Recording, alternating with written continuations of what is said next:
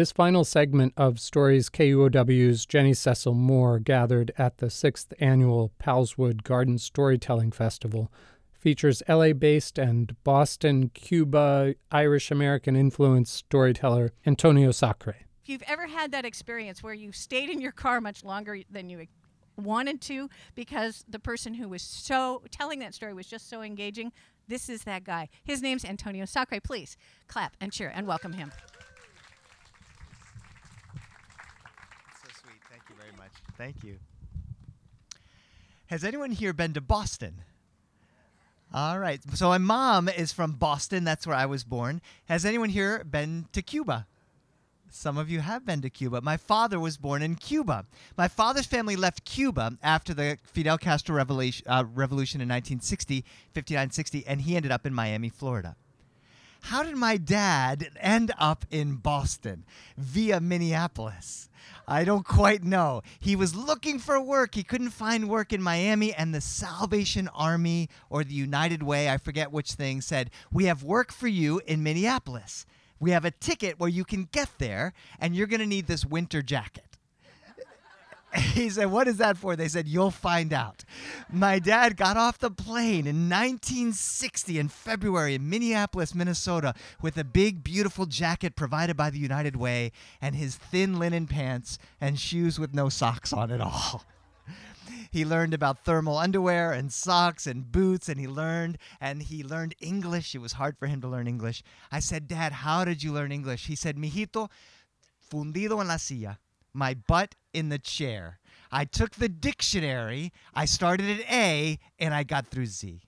My dad's English vocabulary, his English knowledge is greater than mine. His pronunciation is not so good, though. Because we have all these extra letters thrown in the middle of words, and since my dad learned it from the dictionary, he learned those letters. He can never say the word plumber without pronouncing the letter B. "Mijo, I have a problem with my pipe. I need to call the plumber." "Pa, the B is silent." "Mijo, I can't keep track which letters are silent," because in Spanish we say all of the letters. He always says the letter L in the word salmon. When we go out to a restaurant, he says, "I'll have the salmon," and they never know what he's saying. He also loves American idioms. You know, these idioms, we have them, but he can't keep them straight. "Mijo, yesterday it was raining very hard. It was raining cows and horses, you know." "Pa, it's cats and dogs." "Mijo, some animals are falling from the sky. I can't keep them straight, you know." But my dad said, the secret to learning a foreign language is to fall in love with someone who speaks that language.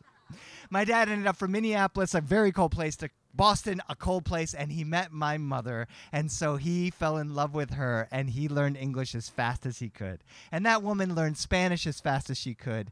And 9 months and 2 days later, I was born. I just found that out recently. I didn't think that was quite the order of things, but that's what happened. And I was born in Boston.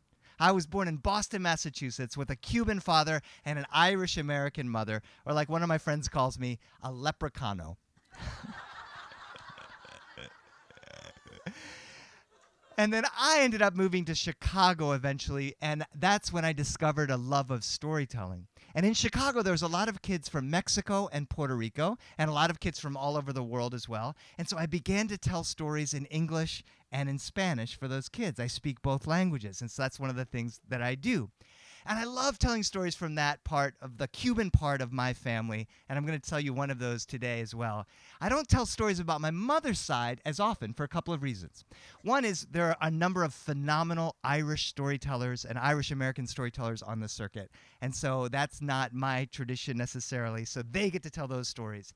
And there's not that many Cuban-American storytellers on the circuit. Carmen Didi is one. She may have been here. I'm not sure if you know who that is. She's an amazing storyteller. But there's not many of us. So often when I'm called to a festival, I love to share stories from that side of the culture. But I just came back from Boston, Massachusetts. I just got back on Monday. I've been home for less than a week, and I came to this festival. And I was there watching and seeing all of the uncles and aunts and all of the cousins. It's a typical big Boston Irish Catholic family. My mom is one of 5 uncles and aunts. Aunt Joan, Uncle Tom, Uncle Mike, Uncle Pat, and my mom, the youngest, Mary Ann. Those 5 children had 15 first cousins. of which I am somewhere in the middle. Those 15 first cousins all got married and had kids, and some of my cousins have 5 kids. There are now 90 of us, and of the 90, 85 of them live within 5 miles of each other. And my brother Henry and I and my mom live in Los Angeles.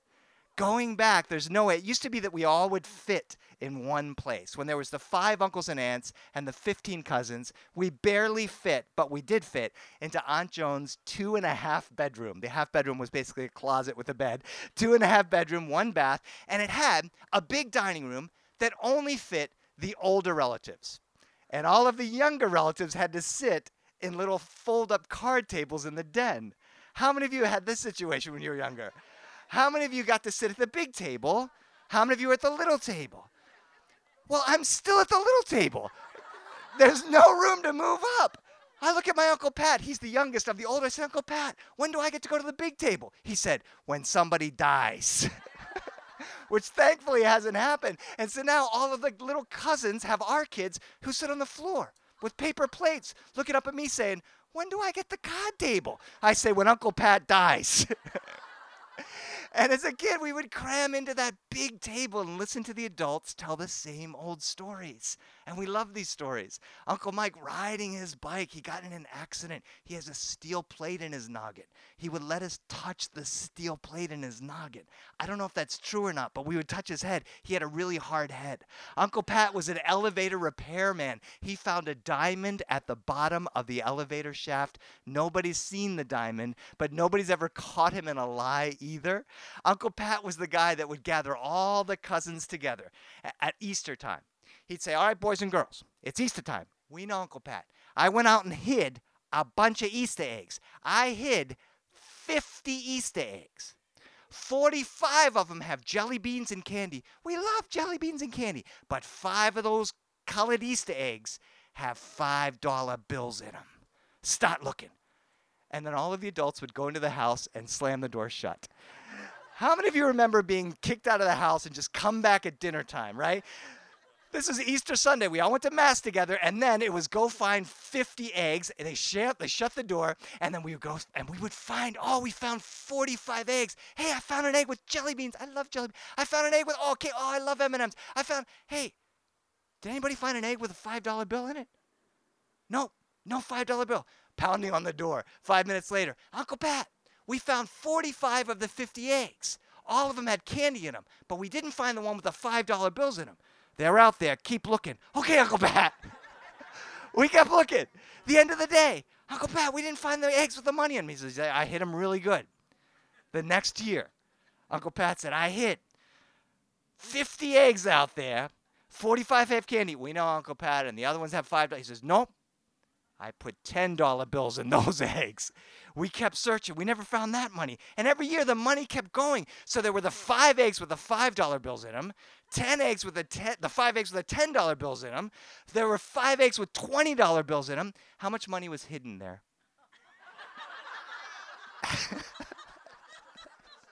Nobody ever found the money. We kept looking. And I got to tell you, I think I'm reasonably smart, but it took me 7 years to figure out something. Uncle Pat, I don't think you ever hid $5 bills in those eggs or $10 bills in those eggs or $20 bills in those eggs. He said, finally, one of the cousins figured it out. You're right. I didn't hide $5 bills or $10 bills or $20 bills in those eggs. I hid $100 bills in those eggs. We kept searching. We never found it. It is entirely possible that he hid those eggs in the ground, buried somewhere. It's totally possible he didn't hide the eggs. Nobody's ever gotten the truth from that guy. I just saw Uncle Pat. We went golfing on his son's golf course. His son doesn't own a golf course. My cousin Marky doesn't own a golf course. My cousin Marky cuts the grass on the golf course. It took him a long time, 20 years, to be head groundskeeper. He actually makes a pretty good living. He works 16-hour days in the summer. He doesn't work in the winter. He's fine. He is the head grounds cutter at the Bridgewater golf course. And there he was. Uncle Pat said, hey, let's go golfing. Okay, Uncle Pat. We go golfing. He's a pretty good golfer. We're golfing. Uncle Pat, I always try to get him on the, was there money in the eggs? You never know. Maybe they're still there. Maybe they're not. And all of a sudden, he takes out a bag of marshmallows, and he starts eating the marshmallows. You want a marshmallow? I don't want a marshmallow, Uncle Pat. Thanks. You sure you don't want a marshmallow? Don't want a marshmallow. Golfing. Next hole. You want a marshmallow? I don't want a marshmallow, Uncle Pat. I love marshmallows and s'mores, but I don't like to eat them. Okay, you sure you don't want a marshmallow? Don't want a marshmallow. He starts firing marshmallows out of the cart. Everywhere we go, every time I say I don't want a marshmallow, he throws it out onto the thing. Uncle Pat, that's littering. Yeah, it's okay. You don't want the marshmallows. I'm just going to throw them out. That's not good, Uncle Pat. I don't care. We get in at the clubhouse. His son is there, bright red. Dad, what are you doing? Everyone thinks they lost their golf balls. They're finding marshmallows everywhere. It's not funny, Dad. It's not funny. Stop it. So we get on the back nine. Uncle Pat is golfing. Uncle Pat, that's funny. Marky was so mad. He goes, yeah, I do it every time I come here. Sometimes I put him in the hole. They go into the hole, and there's a marshmallow in the hole. Hole number 11.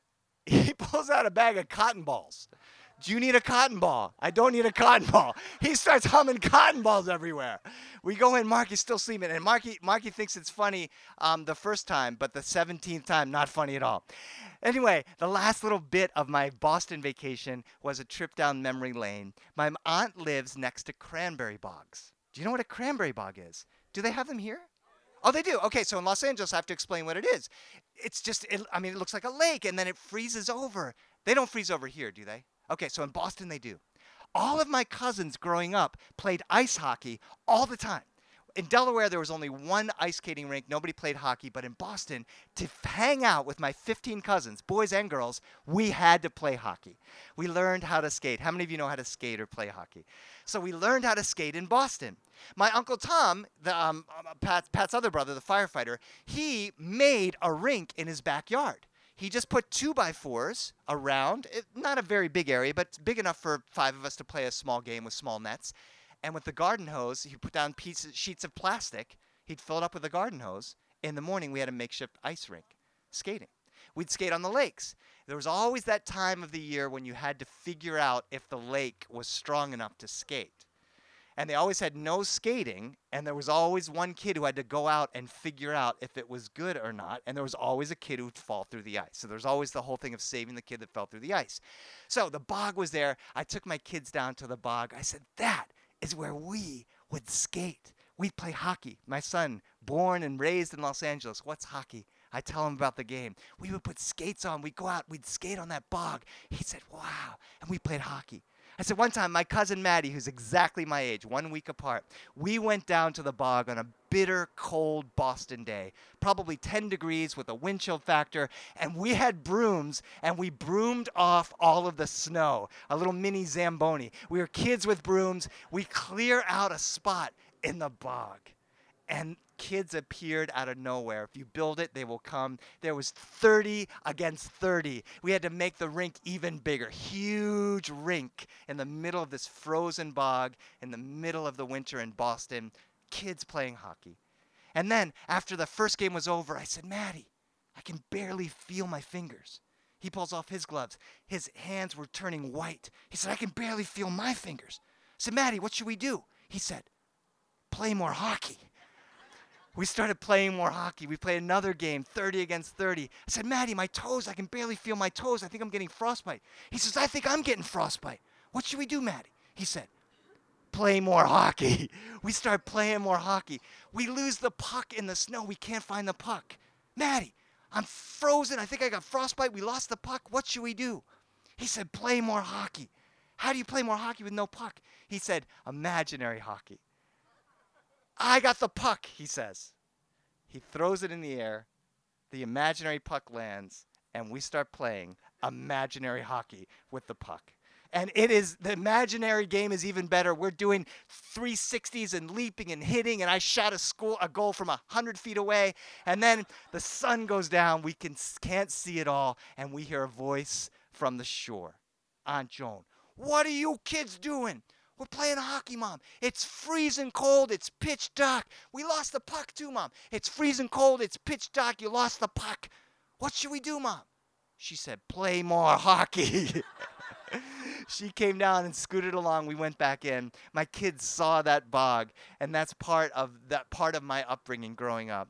Little Stories from Boston, Massachusetts.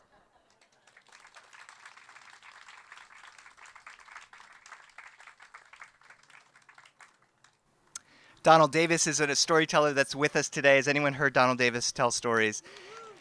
So he's been a mentor and a teacher of mine, and I've been asking him a little bit about how do you gather family stories, and he says it's really just the people you know and the places you were. Where were you with those people? Who were those people? If they're still alive, you have the ability to call them on the phone and ask them about some of the places they knew, and if they're not, you can use your memories and remember them as well. So this is my little writer's journal. How many of you have a writer's journal? How many of you have one and you never open it? How many of you have one and you're behind on your writing? You want to do whatever.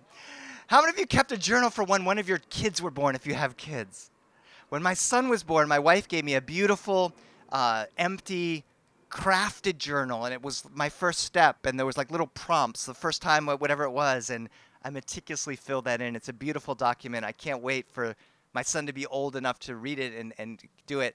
Then my daughter was born 2.5 years later, and my wife gave me the same book, and I wrote the beautiful story of her birth, and then never wrote in either journal again. How many of you have a second child? How many of you are the second child? Donald Davis he told me this last night, actually. I was asking him about this. He said that he was the first child, and there's hundreds and hundreds of pictures of him. And his brother, the second child, there's basically his birth picture, and that's it. So one of the things I do, I don't write about my kids anymore. I'm too busy trying to live with them and run around after them. But I talk to my dad on the phone every day. And whenever I do have this open. And every now and then, he says something that I know I have to write down. So what it is this. He knows dichos. Who's heard the word dicho? Okay, dicho means a saying, but if you're a Spanish speaker and you hear dicho, you actually hear more. You hear rhyme and poetry and wisdom and laughter and Bible verses and wisdom from the elders and things from Cuba. Every Spanish-speaking country has them. Some are the same and some are specific to the country. So for instance, in Cuba, they have camarón que se duerme, se lo lleva el corriente. If the shrimp sleeps all day, the current will take it away. In some states in Mexico, it's not the shrimp, it's some other animal because of the way the state is. But we have the same sort of thing. My dad speaks in dichos every 2 or 3 conversations, and when he does, I write them down. So the last week, I talked to him nearly every day. These are the things that he said. If I were to ask him to tell me all the dichos he knows, he would forget. He doesn't know. I'm keeping the dichos in my family. One of them was, he's now 82 years old. He's in wonderful health. I know he's going to live forever. He says, que verde era mi valle, y yo no lo sabía. How green was my valley, and I didn't even know it. And then, I'm a children's book author as well. And part of my job is to write stories, and part of my job is to collect rejections. And he always asks me, do you have any books coming out? And I'll say, no, but I got a really great, beautiful rejection from a big publisher. They said, I'm an awesome author, but they can't publish the book. And every time I tell him that story, which is every couple times a year, he says, tanto al cántaro hasta que se pegue. I looked up all those words in the dictionary, and I couldn't find any of them. I said, what does that mean? He said, it's an old Cuban thing. And then it became a story. The women used to go down to the well with a cántaro, which is a great big ceramic pot, and they would carry water, and they would carry so much water back and forth that eventually that cántaro would se pegue, that ceramic pot would break, and they would have to get a new pot. So when I said I got rejected, he said, keep going to the well until that pot breaks, and then make a new pot. My dad doesn't write and doesn't know anything about writing, but that's phenomenal writer's advice. Make a pot, go to the well with it as many times as you can, and when it breaks, make another pot. And then he loves baseball. So he said the Red Sox are win, the Red Sox lose. He loves the Red Sox because of Boston. He loves the Minneapolis Twins or whatever the name of that team is. But the Red Sox lost. They're doing well, but they lost. And he said, ay, niño, la pelota es redonda, pero viene una caja cuadrada. The ball is round, but it comes in a square box. I said, what does that mean? He said, I don't know, but I love the saying, you know. So after 6 years of collecting these dichos, I've collected over 300 of them. I don't remember them. I have to go back to my journal. I try to use them with my son, talk to my son about them, and my daughter as well. And then, about 6 years ago, going down to the well, trying to think about it, I came up with this story. It's a collection of 10 of my father's favorite dichos, and a couple of small memories that I had going to my grandmother's house in Miami, Florida. Francisco wanted a mango from the tree. He said, Papa, I want to go pick a mango by the tree all by myself.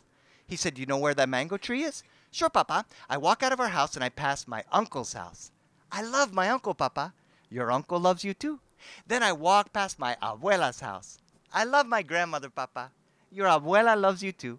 Then I walk past my tia's house, my auntie's house. I like my auntie. You don't love your auntie? Well, Papa, I love my auntie. It's just that sometimes she's nice and sometimes she's mean. How many of you have a mean auntie? How many of you are the mean auntie? He said, Papa said, Francisco, just visit your tia. She loves you. Okay, Papa, I'll visit my tia. And past my tia's house is the mango tree. He walked past his uncle's house. Uncle, I'm going to pick a mango. You're getting big, Francisco. Thank you, tío. He goes past his abuela's house. She didn't speak English. Yo voy a agarrar un mango, abuela. Muy bien, Francisco. He walked past his auntie's house. There she was, sweeping the top step con una cara de muy pocas amigas, with a face that looked like it had no friends at all. Sweep, sweep, sweep. Hola, tía. Adios, tía. He got to the mango tree. He climbed up the tree and was just about to pick a mango when he heard bzzz. Una abeja, a bee. Bzzz, dos, bzzz, tres, cuatro, cinco, seis. Tantas abejas que él bajó el árbol and he began to run past his tía. She was still sweeping that top step. Sweep, sweep, sweep. When she saw him run by, she went, ran past abuela, ran past his uncle. Where are the mangoes? He got back to his papa. His papa said, Francisco, ¿encontraste el árbol? Did you find the mango tree? I did, Papa.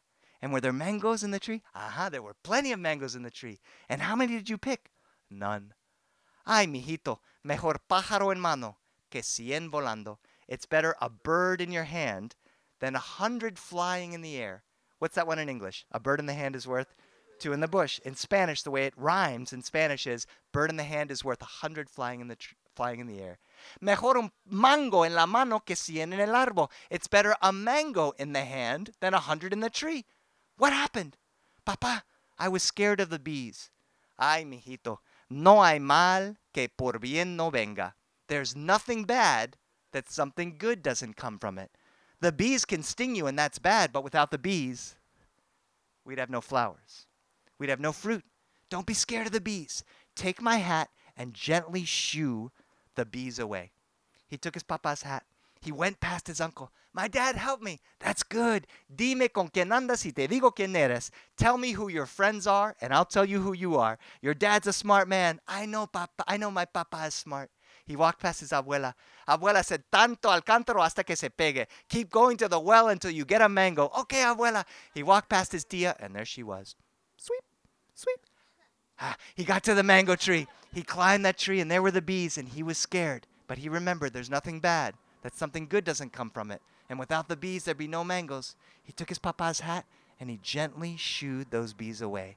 And he picked his very own mango, put it into the hat. He thought, I should get one for my papa. And my mama. And my uncle. And my abuela. And my auntie. No, I don't want to get one for my auntie. Yeah, I should get one for my... She's in a bad mood. She's like, me. I should get... Should he get one for his auntie? In Los Angeles, they're always like, no, nothing for the auntie. I should live up here, not Los Angeles. These kids are like, yes, you're so sweet. He got one for the auntie. He put it in the hat, but now he had a problem. He needed to hold on to the hat with both hands. He also needed at least one hand to climb down. A little too high to jump, and if he threw the mangoes out, they get smushed. But then he figured it out. He put that hat on his chest, and very carefully he reached around the trunk of the tree, and he held on tight enough to not fall, but not too tight to squish the mangoes. And he started to scooch down the tree. Scooch, scooch, scooch. It was working. He was halfway down the tree. Scooch, scooch. He was 3/4 of the way down the tree. Scooch. He was 7/8 of the way down the tree. Scoot. He was 15/16 of the way down the tree when he held on just a little too tightly and one of the mangoes got smushed. 2. Sorry, Auntie. Scoop. There goes Abuela's mango. Scoop. There's my uncle's mango. Well, I have 3 mangoes left. One for me, one for my mama, and one for my papa. By the time he got down, all the mangoes were smushed, and he remembered what his grandmother told him.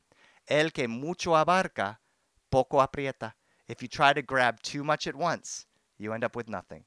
So he went up the tree, he grabbed 1 mango, put it under his chin, and down, and up, and down, and up, and down, until he had a hat full of mangoes. And he looked at his tia. He said, a mango's going to help her feel better. And even though he was scared, he walked up her long sidewalk, and she looked meaner and meaner until by the time he got there, he said, Tia, do you want a mango? And he closed his eyes and waited for her to make that mean sound. But she didn't. When he opened his eyes, she wasn't smiling, but her face had relaxed. She took the mango out. She said, Francisco, yo tenía hambre, y cuando hambre toca la puerta, amor sale por la ventana. I was hungry, and when hunger knocks on somebody's front door, love goes running out of the back door. She said, that's why I was in a little bit of a bad mood earlier. He said, Auntie, you were in a lot of a bad mood. She said, don't push your luck.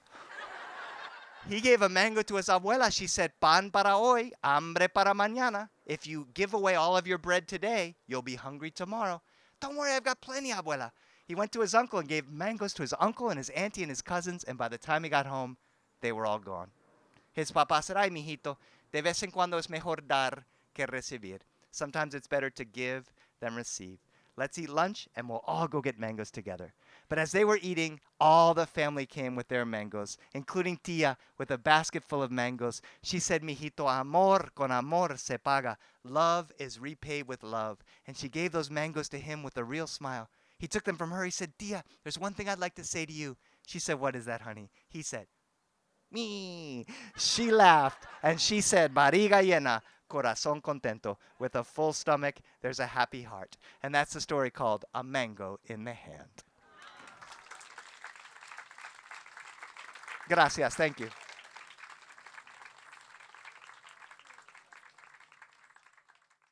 Antonio Sacre is an extraordinary performer. He's a storyteller, a solo performer, an author, and a playwright. He writes and performs internationally in English and Spanish. He's the author of 4 books, 9 plays, and a number of video and audio recordings. I want to share with you a little-known fact about Antonio that he shared with me. At his very first storytelling festival, many years ago, when he was still very nervous about telling stories, Ms. Catherine Tucker Wyndham gave him a buckeye nut from one of her trees in Selma, Alabama. He carries it and her memory with him everywhere. Please help me welcome Antonio Sacre.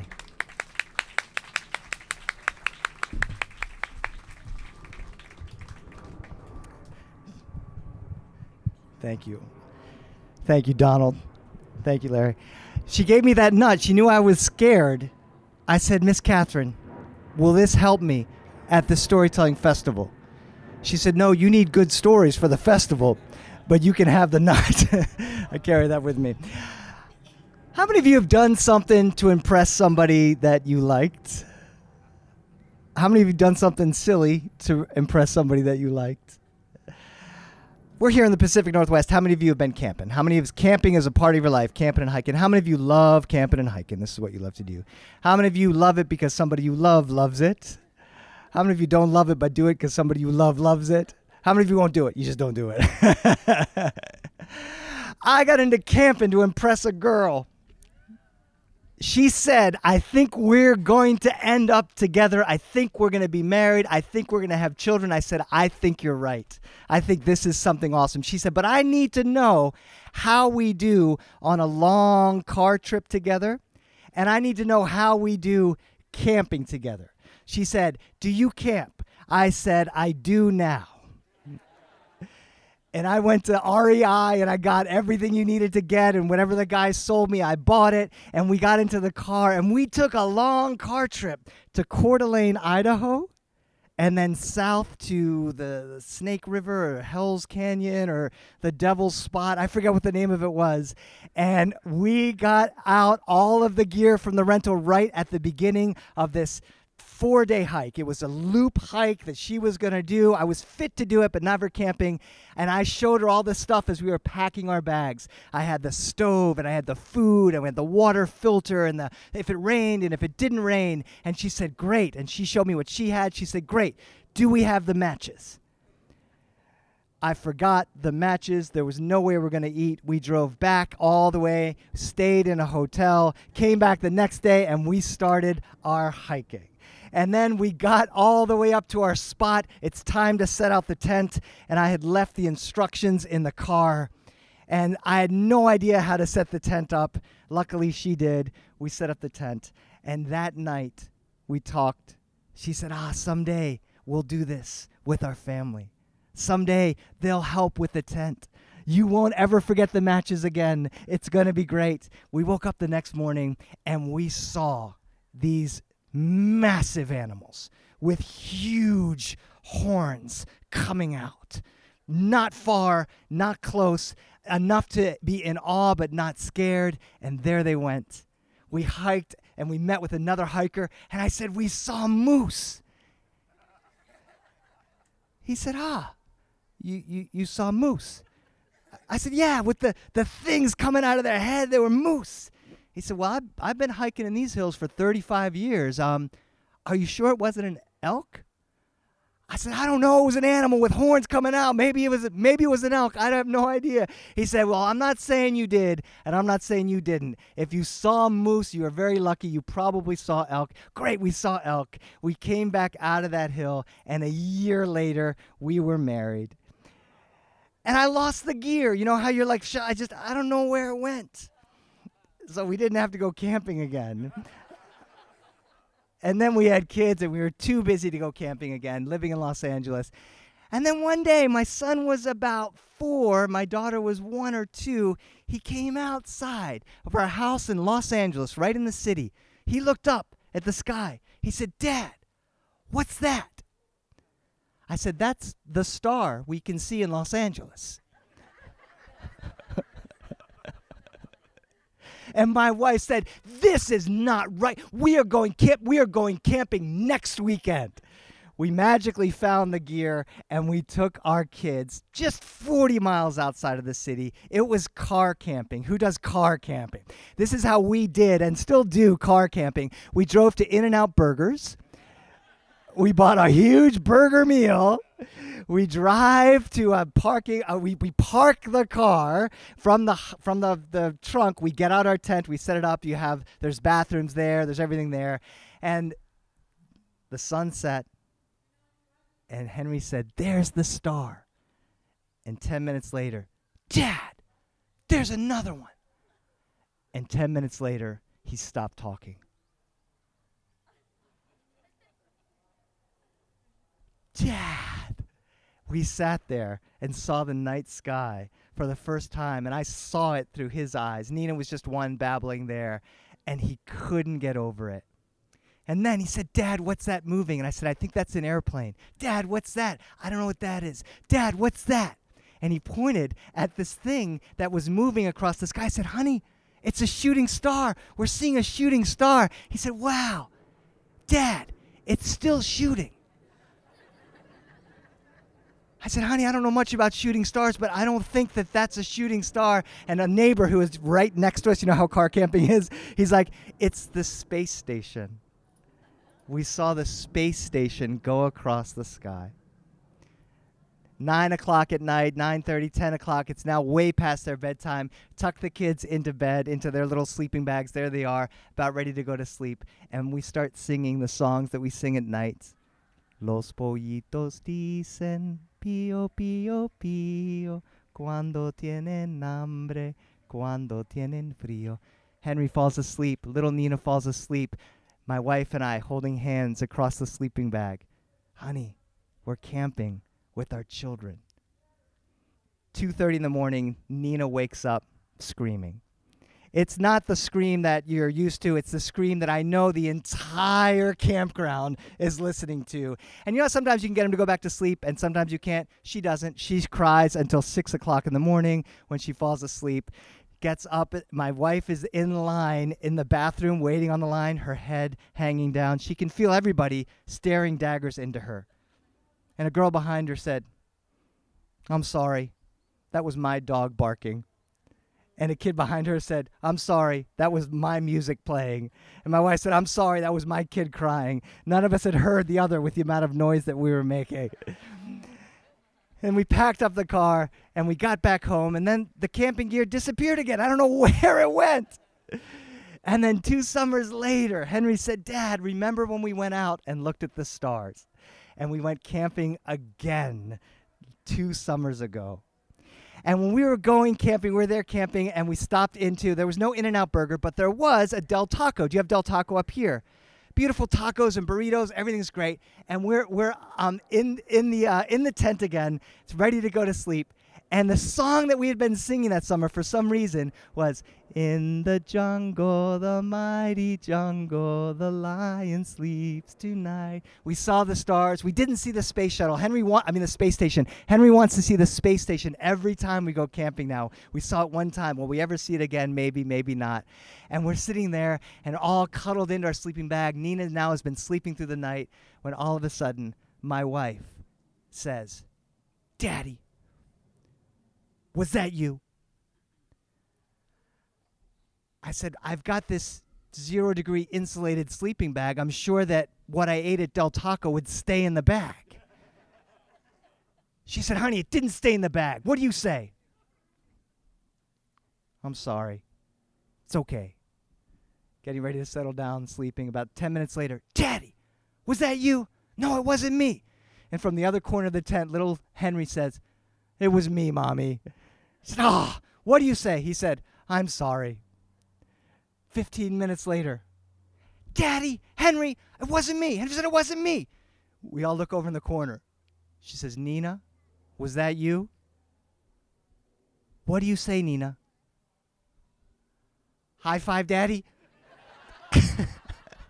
That's what you say. High five. And my wife is there. She's sticking her nose to the little screen. She says, "Oh my goodness, I don't know if when we met, and I don't know why and I don't know what." I said, "Why? She says, "You know, if I had known that was going to happen." I said, "What would you have done?" She said, "I would have brought air freshener."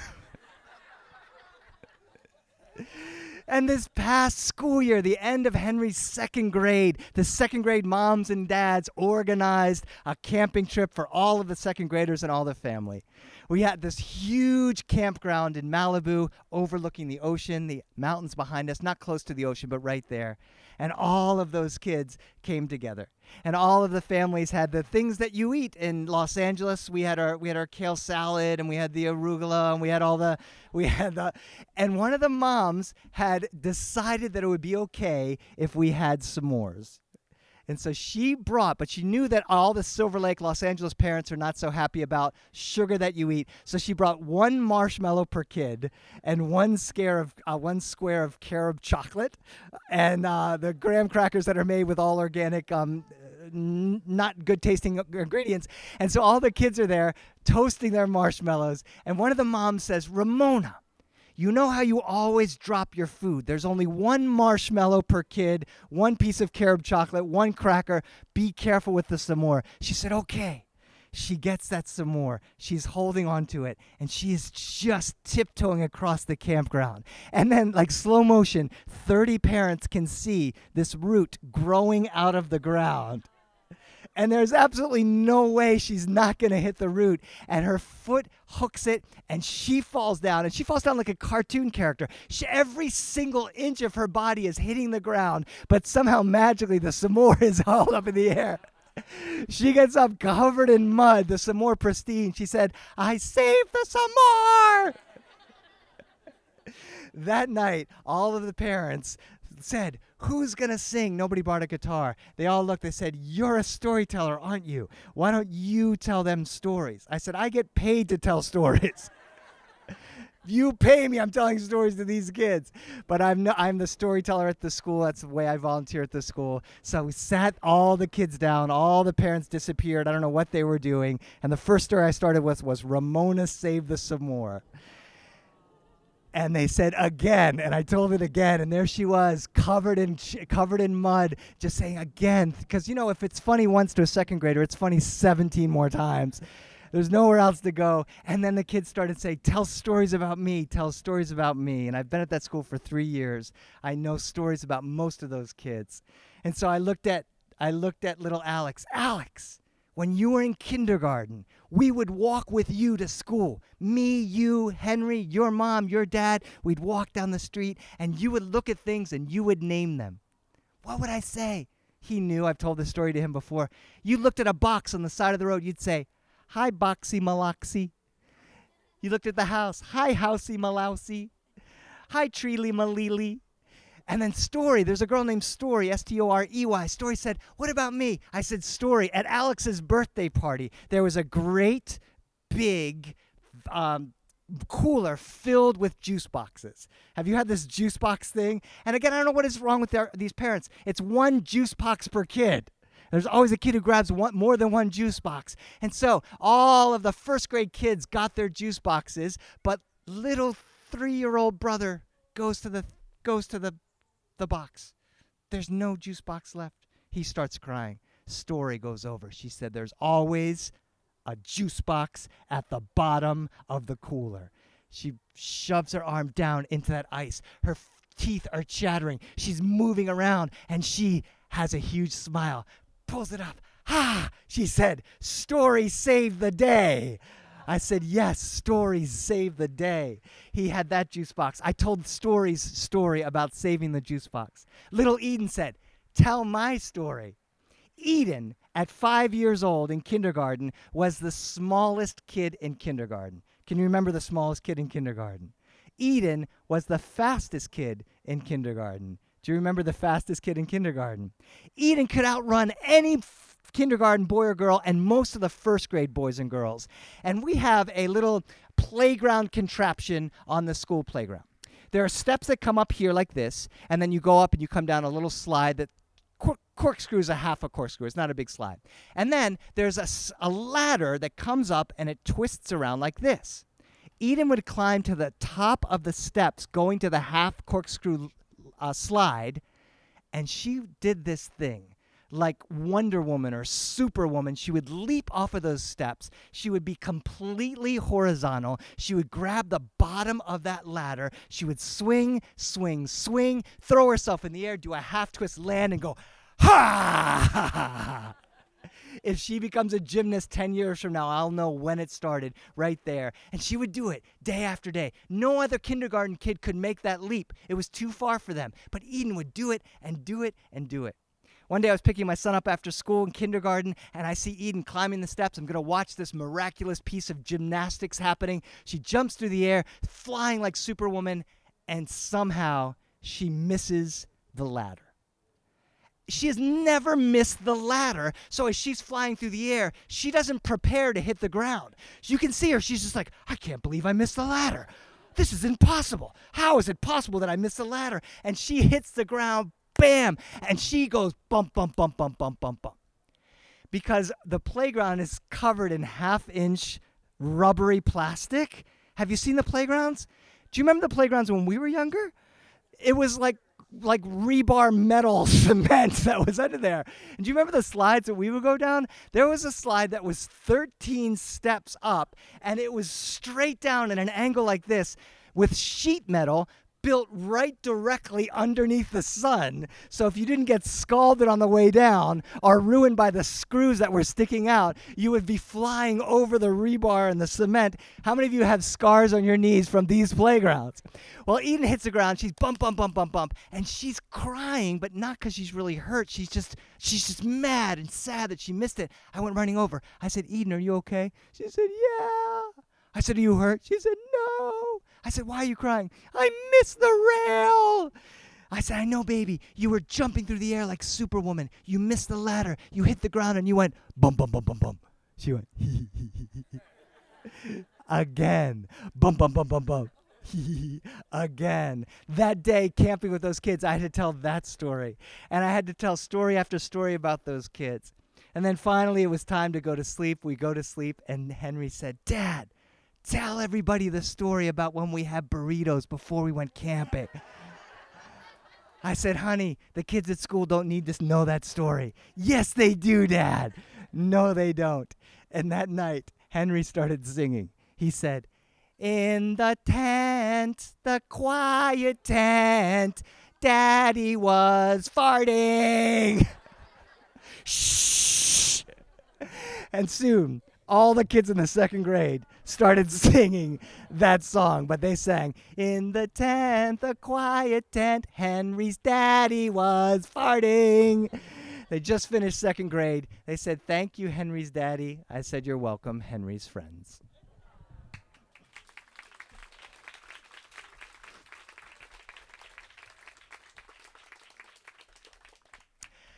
I was thinking about dictionaries when Donna was talking about that dictionary. So the English dictionary that we have, the Oxford English Dictionary. Have you seen this dictionary?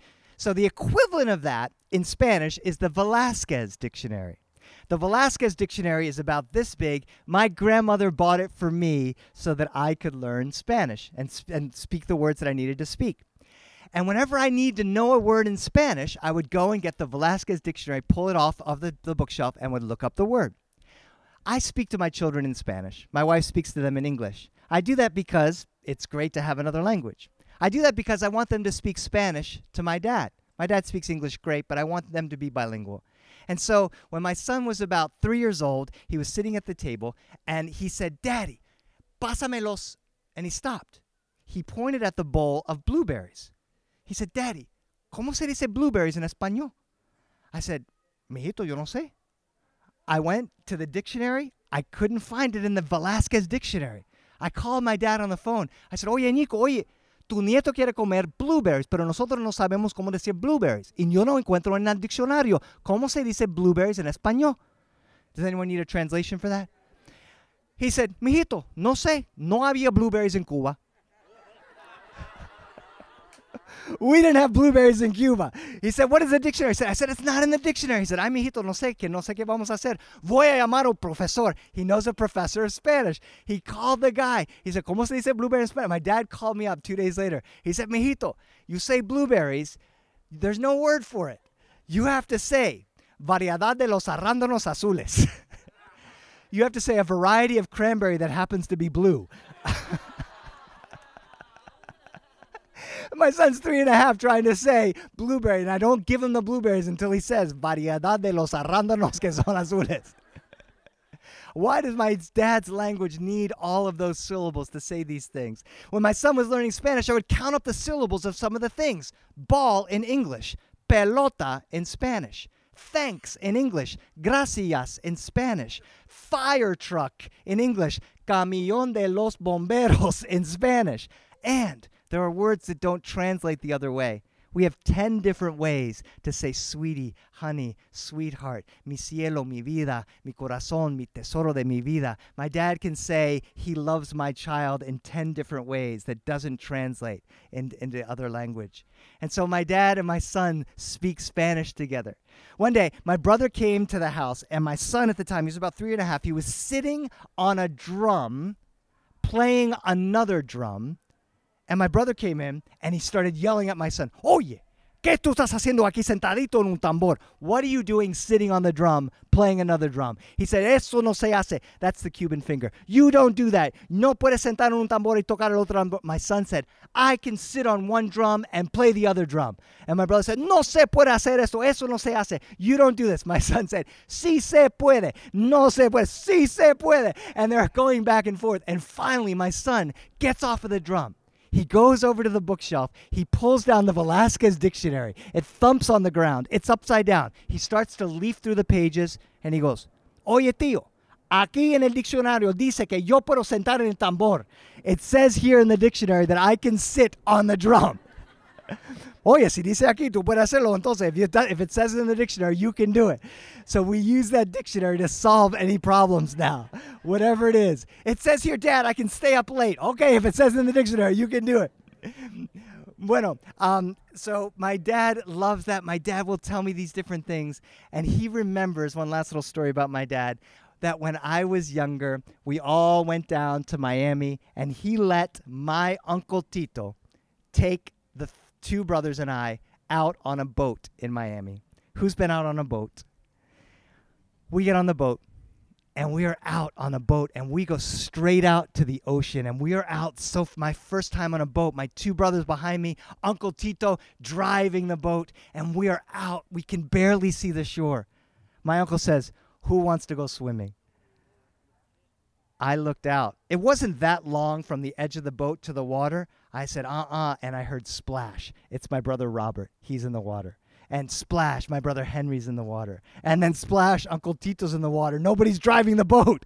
And finally, they get back in the boat, and I go splash into the water. And I'm out there in the middle of the ocean looking up at my brothers and my uncle. He's so proud that I was able to take that leap off of the boat into the middle of the ocean when all of a sudden, like my memory goes into slow motion, his eyes get big and my brother's eyes get big. And Robbie goes, "What are all those little bubbles?" And my uncle says, "Medusas." Medusa. What's a medusa? It's a jellyfish. But I had never heard the word medusa, and I didn't have my dictionary. I said, "Medusa, what's that?" And just then, it felt like there was a bee stinging me under the water, and another bee, and I couldn't understand how you could get stung under the water. And then I thought, it's got to be fire. It's probably little. How can there be fire? And my uncle dives off of the boat, throws me back onto the boat. He comes back, and there I am, covered in jellyfish welts. And he had meat tenderizer on the boat for this very issue. He poured it all over me. Great. Now I have a story to tell about it. We get back home, and he said, "No diga nada a la abuela." Don't tell anything to grandma. We don't. We get into the living room, and it was still super exciting. And even that, it was interesting. And so we're peeling off our clothes. We're peeling off our little T-shirts and our shorts. And my brother goes, "Wow, it looks like you still have shorts on. And it looks like you still have a shirt on." And I looked at him. "Hey, it looks like you still have shorts on. And it looks like you still have a shirt on." And my other brother, too. We were completely white here and bright red everywhere else. And my grandmother saw that. She said, "Oye, Tito, ¿qué tú estás?" She said, "Oye," and she started screaming at my uncle. And he said, "I'll take care of it." She kicked him out. She threw us on the bed. She took out a half gallon of white vinegar and poured it all over us. And then she got vapor rub and put it on our chests. Vapor rub for Cubans is the cure for everything. And we sat there with that minty vapor rub smell and the pungent vinegar as we sat there, waited for our second-degree burns to cool. And 5 days later, my dad said, "Who wants to go on the boat?" We said, "Nobody wants to go on the boat." We came back to Delaware. We had a story to write in our third grade composition class about what we did over the summer. And I have a story that I tell years later about that as well. Muchísimas gracias. Thank you all very much.